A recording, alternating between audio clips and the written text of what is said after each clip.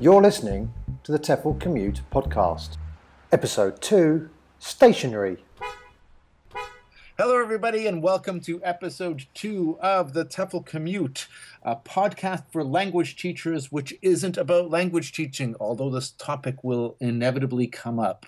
My name's Lindsay Clanfield. That suddenly sounds like a very convoluted intro, Lindsay. Hi, my name's Shaun Wilden, and welcome back. And what are we talking about today, Lindsay? Well, today I thought we'd talk about a topic that is not often talked about, but I think is near and dear to many teachers' hearts. And that's the topic of stationery. And stationery meaning the not moving, or... Oh, you're begging for a word nerd thing happening here. No, I mean stationery as in pens, paper, paper clips, hole punchers, notebooks, all of that kind of stuff that you have. That I think people develop like a love for it when they're at school, and teachers, of course, kind of end up going to school for their whole lives. So you always have a pencil case. You know, I in fact recently discovered, Shaun, when I went back to my parents' house in Toronto, I found my old pencil case, and I've now brought it back. And it's a bit small, but I'm looking forward to reusing. Can you fit your current stationery, your iPad and your? Obviously, no. What does iPad and all that count as stationery? I don't know. I mean, obviously there are like stationery type apps that you can have, but it fits a good amount of pens and a little tiny stapler and stuff like that. It's interesting because when obviously getting ready for this conversation, I actually downloaded a book on my Kindle called Adventures in Stationery: A Journey Through Your Pencil Case. And this guy, James Ward, actually wrote a book based on that kind of premise. He got his old school pencil case and he was going through the things in it and started looking at the history of where everything came from. It's a very fascinating read.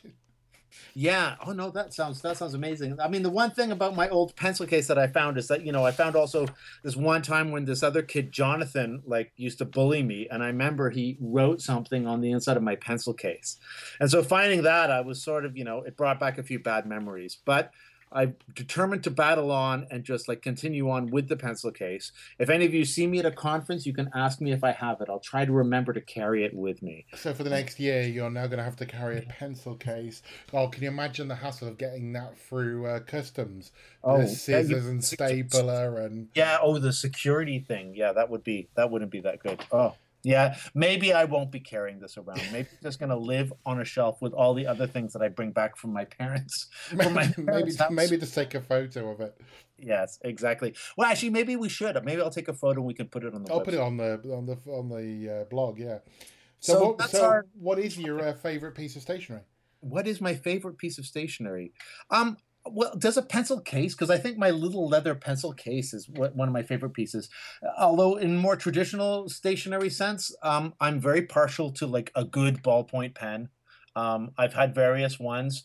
When I say good, I don't mean like super expensive Mont Blanc type pens. And I have something to say about those later. I don't mean those. I've never had one of those. I think it'd be crazy to spend $1,000 on a pen. Yeah, ballpoint pens. For some reason, I always assumed they were invented by Biro, but they weren't, were they? You're going to tell us about that in a bit, I guess. You've set me up. Oh, no. I've got my notes on all the stuff you need to know about the history of the ballpoint pen. Being the coursebook writer nerd that I am, I ended up researching a longer story. In fact, it was because one of our listeners said about our first episode that it was nice, but we didn't have any longer stories. So I have the long piece ready to go on the pen.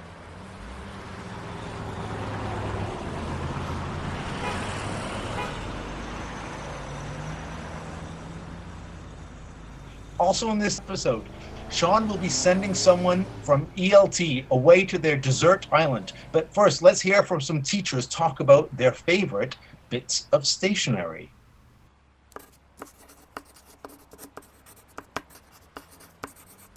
So what's your favourite piece of stationery and why? My favourite piece of stationery is an erasable pen because I think it's magic. It's much nicer than writing with a pencil, but it doesn't matter how many mistakes you make because you can rub it all out afterwards. And they come in all kinds of different colours as well. More colours the better.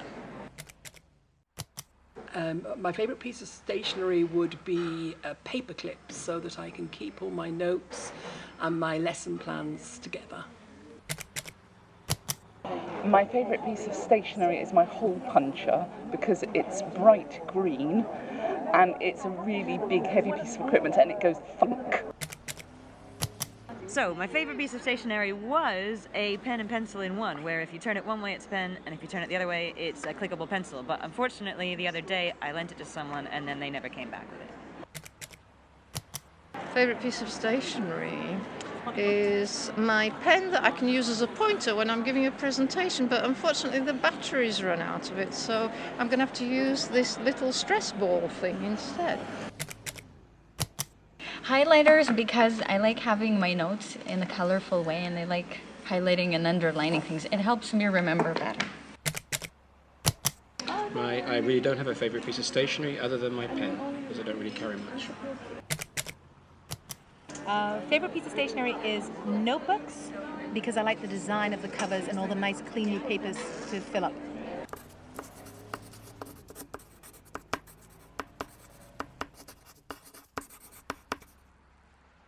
The biro. Was biro the original inventor of the ballpoint pen? Okay, this is kind of a whole bunch of like sources that I've been checking. I'd like to say I checked exhaustively and fact-checked and, purchased several books on the history of the pen, but I didn't. I did go a little bit further than Wikipedia, though. So here's what I've got. Of course, you know that before the ballpoint pen, people used these fountain pens, right? Do you have any fountain pens, Shaun? I used to have. I very rarely with a pen these days. I just use my phone. All right. Well, I always hated fountain pens. I'm sure anyone who's had cheap or nasty fountain pens has experienced the same problems. Ink everywhere, yeah?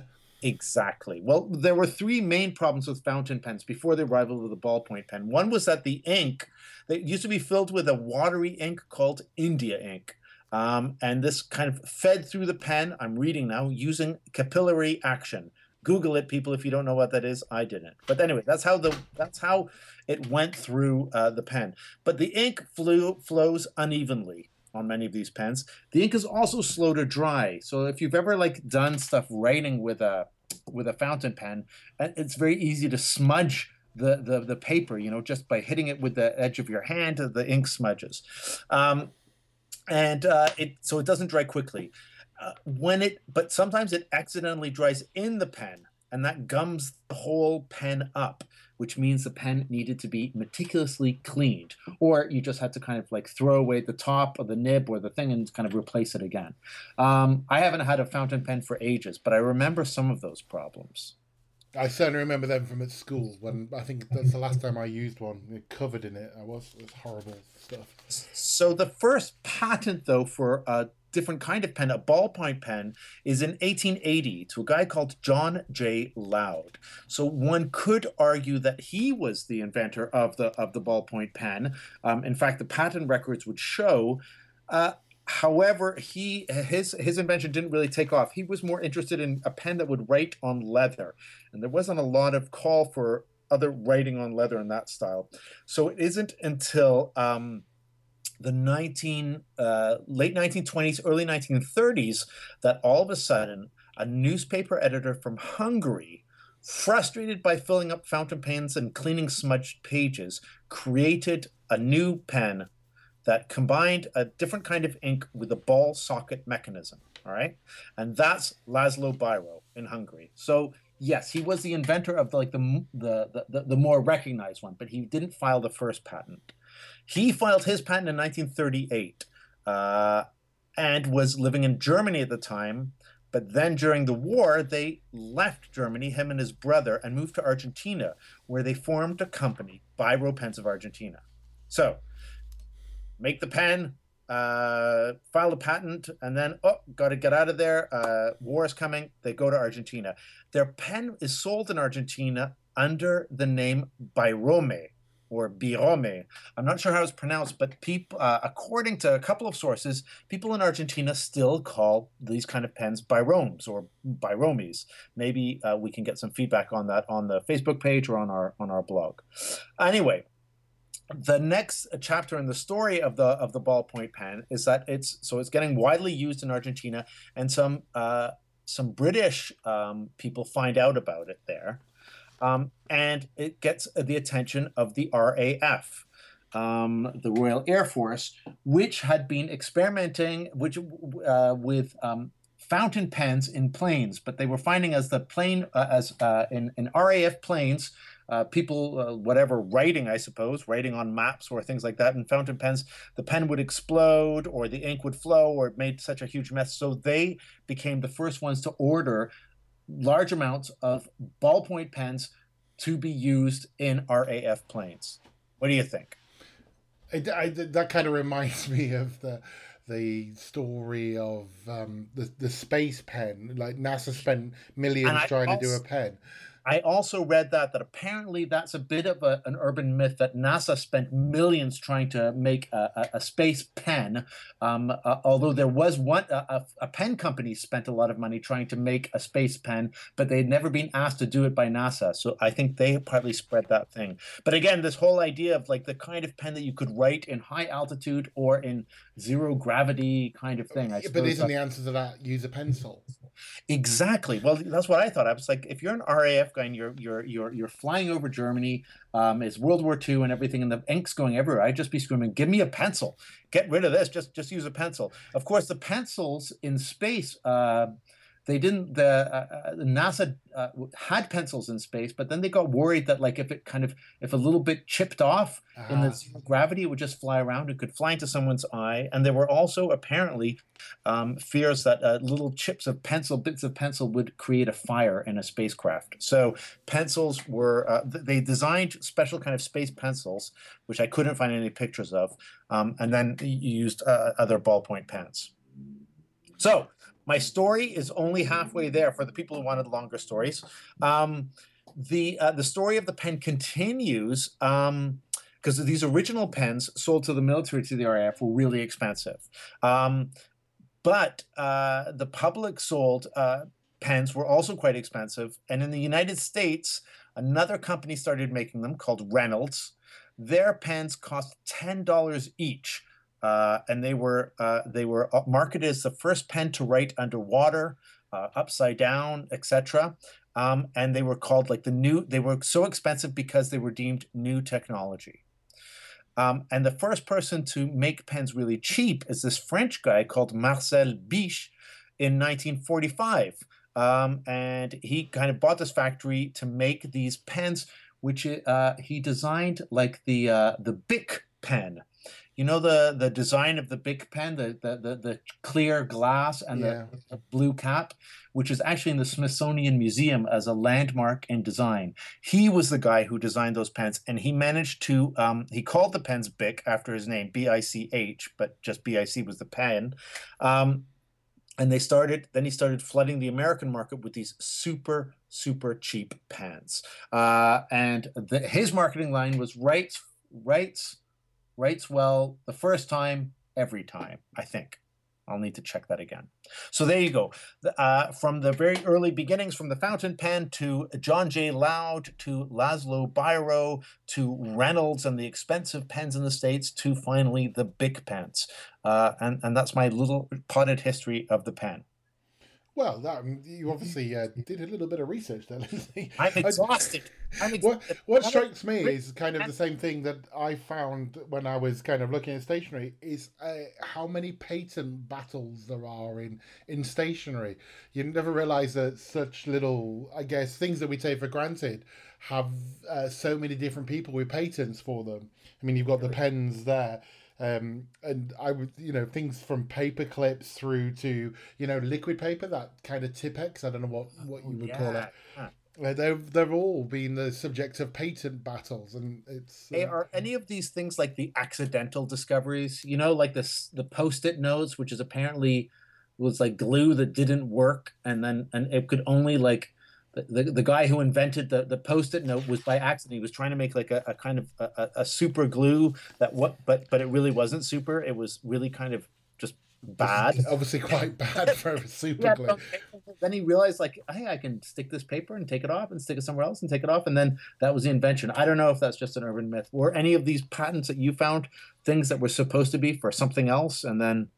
Well, I don't know if it's by accident, but the woman that first used liquid paper, the correction in America, she got the idea from watching a painter.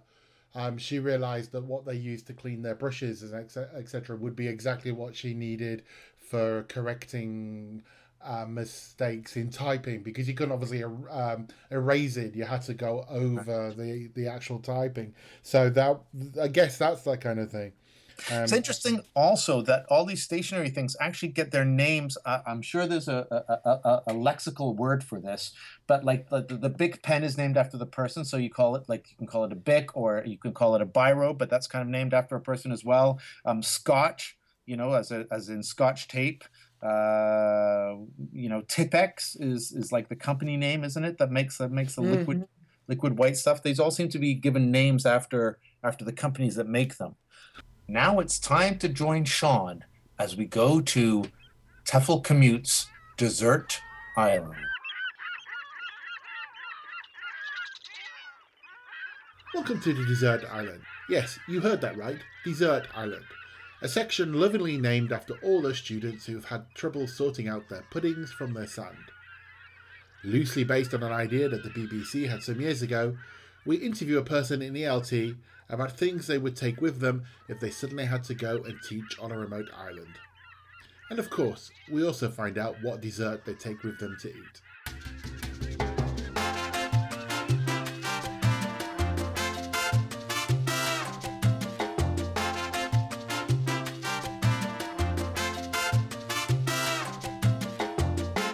In this episode, I talked to Sinead Laffan, a teacher trainer based in Prague. Sinead is also the coordinator of the TEFL Teacher Development Special Interest Group. How you doing, Sinead? Not too bad, Shaun, and yourself? Yeah, good, thanks. How's Prague today? It's grand, actually. I've just spent a little bit of the afternoon sitting down on the Plavka by the river. The sun's been shining, and it's coming into its own. I'm going to take you away from the river and the lovely sight of the castle and everything, and drop you in the middle of a desert island. Despite the fact that it's a desert island, there are a group of students ready to be taught, and you're armed with 3 things which hopefully will better their English. So Sinead, your first thing is a methodology book. So the first one is Sound Foundations, Adrian Underhill's Sound Foundations. Just because I think it's got obviously, it's a wonderful book for teaching students, and I think teachers as well, to understand what's going on in their mouth and, what's going on in terms of creating those sounds and sort of the physicality of phonology. But also for me, I just think it's got the potential for so much laughter.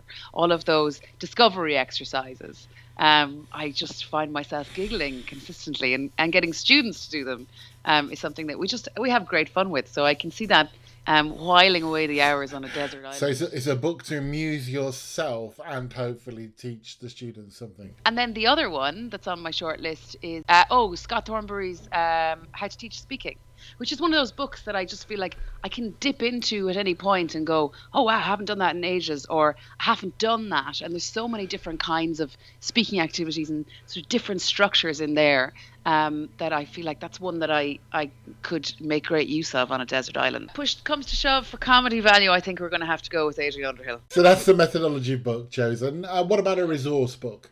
Super. Okay, so well, I when I started listing things for myself, Teaching Unplugged came up pretty quickly. Scott Thornbury and Luke Medding's Teaching Unplugged, because again, it's one of those books that I just consistently come back to. It's a great, Monday morning, what am I going to do? Open it randomly. That'll do fantastic. And not just for what's on the page, but for what it kind of sparks, the kind of the directions it sends you, and the potential other activities that come out of that book, and yeah, so that's definitely one that's on the list. You're allowed to take one of the things to help you with your teaching, so what would that be? That other thing yeah, a lot of thinking on this one, and I'm gonna take a mini whiteboard and a whiteboard marker if I'm allowed to have those two things as one. Um, it's going to be a whiteboard because I just love the potential for drawing, and I'm a whiteboard junkie. I've never been into interactive whiteboards. I like my tech, but it's the one place I keep coming back to is the layout of a whiteboard and the ability to draw and for students to interact with it. So, as great and all as the sand is going to be, Yeah, I was I'm going to going. say you've got the sand. You could draw your pictures in the sand. Yeah, I don't know. Give me a whiteboard and a pen. You know, there's a certain finesse you can get on a whiteboard that you're just not going to get in the sand, I feel. Well, since you said mini whiteboard, but we'll let you take that. Yeah. Okay, one more thing. As you know, we called this segment Desert Island Disc. You've taught Czech students like me, and they always confuse dessert and desert. So, being this is a desert island, what dessert would you want to have while there? Super. Well, time of year that's in it, I found myself for the first time in years eating rhubarb. And it's taken me back to this really nostalgic place in my childhood and my father's vegetable patch. And so I'm going to take with me a lifetime supply of rhubarb crumble. So with that pleasant thought to end on, Sinead, off you go. Go teach your lesson with your mini whiteboard, your sound foundations, and your teaching unplugged. And don't give away all your crumble as rewards for good work to students. I definitely will not, Shaun. Thanks, Sinead. Thanks, Emil. Bye.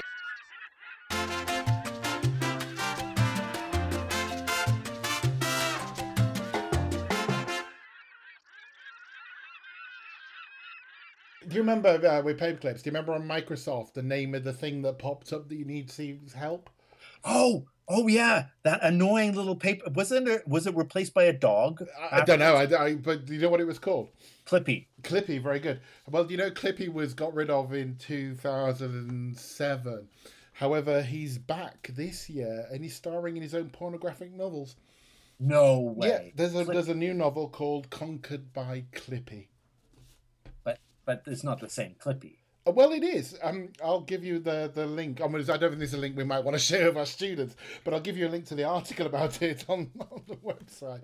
Conquered by Clippy, the porn novel about a Microsoft icon imitating a piece of stationery. And the cover of the book is the clip with a scantily clad woman. But I think there is a crossover between stationery. Get us the author of that book on our podcast. We want to know that his or her favorite piece of stationery. But it's amazing. I mean, not that it's kind of, I guess it's clear your Google search. But looking up stationery, you also find on BuzzFeed things like borderline erotic for photos for people who love stationery. And the little teasing shots of stationery boxes. But you can, tell me that opening a moleskin notepad, with that little clip that there isn't something that little bit of elastic when you open a moleskin notepad or something that's really nice. What are those really nice papercraft? What are they called? The notepads. I know what you mean with the moleskin. I've got a moleskin, even though I don't use paper that much because I tend to write on my tablets. I've still got a lovely moleskin, a Star Wars moleskin, which tell me that opening one of those it's lovely. A sensual act itself. So I can completely understand stationery porn, and might be nice if anybody in our of our listeners wants to send us some photos of stationery porn. Where's he going with this? Well, no, but seriously, like a nice photo of a pen, not with human bits in there, just nice photos of pens and paper clips and things like that. I guess you agree. The ex-lead singer of the Smiths, Morrissey, he's one of his quotes from that time in the 80s when he was in the Smiths. He says, "For me, going into Ryman's, which is a well-known UK stationery shop, is the most extreme sexual experience one could have." Really? Who does great stationery shops is Germany.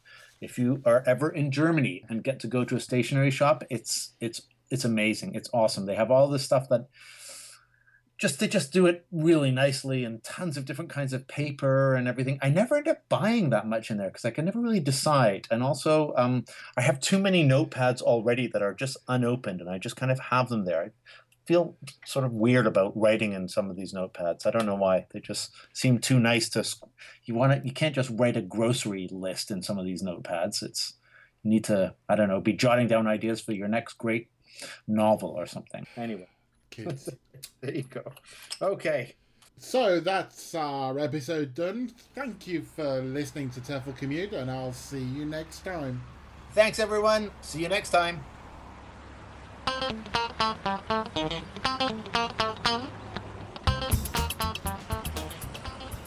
As your commute is coming to an end, here's an idea you can take into class right now. This episode we've been talking about stationery, so grab a paperclip on your way into the classroom. Hold up the paperclip and tell the students that one way often used to test creativity and divergent thinking is by asking people to come up with different ways to use a paperclip. For example, bending it to make a hook. Put the students into small groups and ask them to come up with as many ways as they can think of. Set a time limit. If your students need more motivation, then tell them that most people come up with an average of 15 ideas, while someone who can get 200 or more is most likely to be a genius. After allowing time for the groups to come up with ideas, let each group share, and perhaps they can compare to the numerous lists of ideas found online. Check out our website for links. You've been listening to the TEFL Commute, an original podcast by Lindsay Clanfield, Shaun Wilden and James Taylor. Visit us at www.teflcommute.com.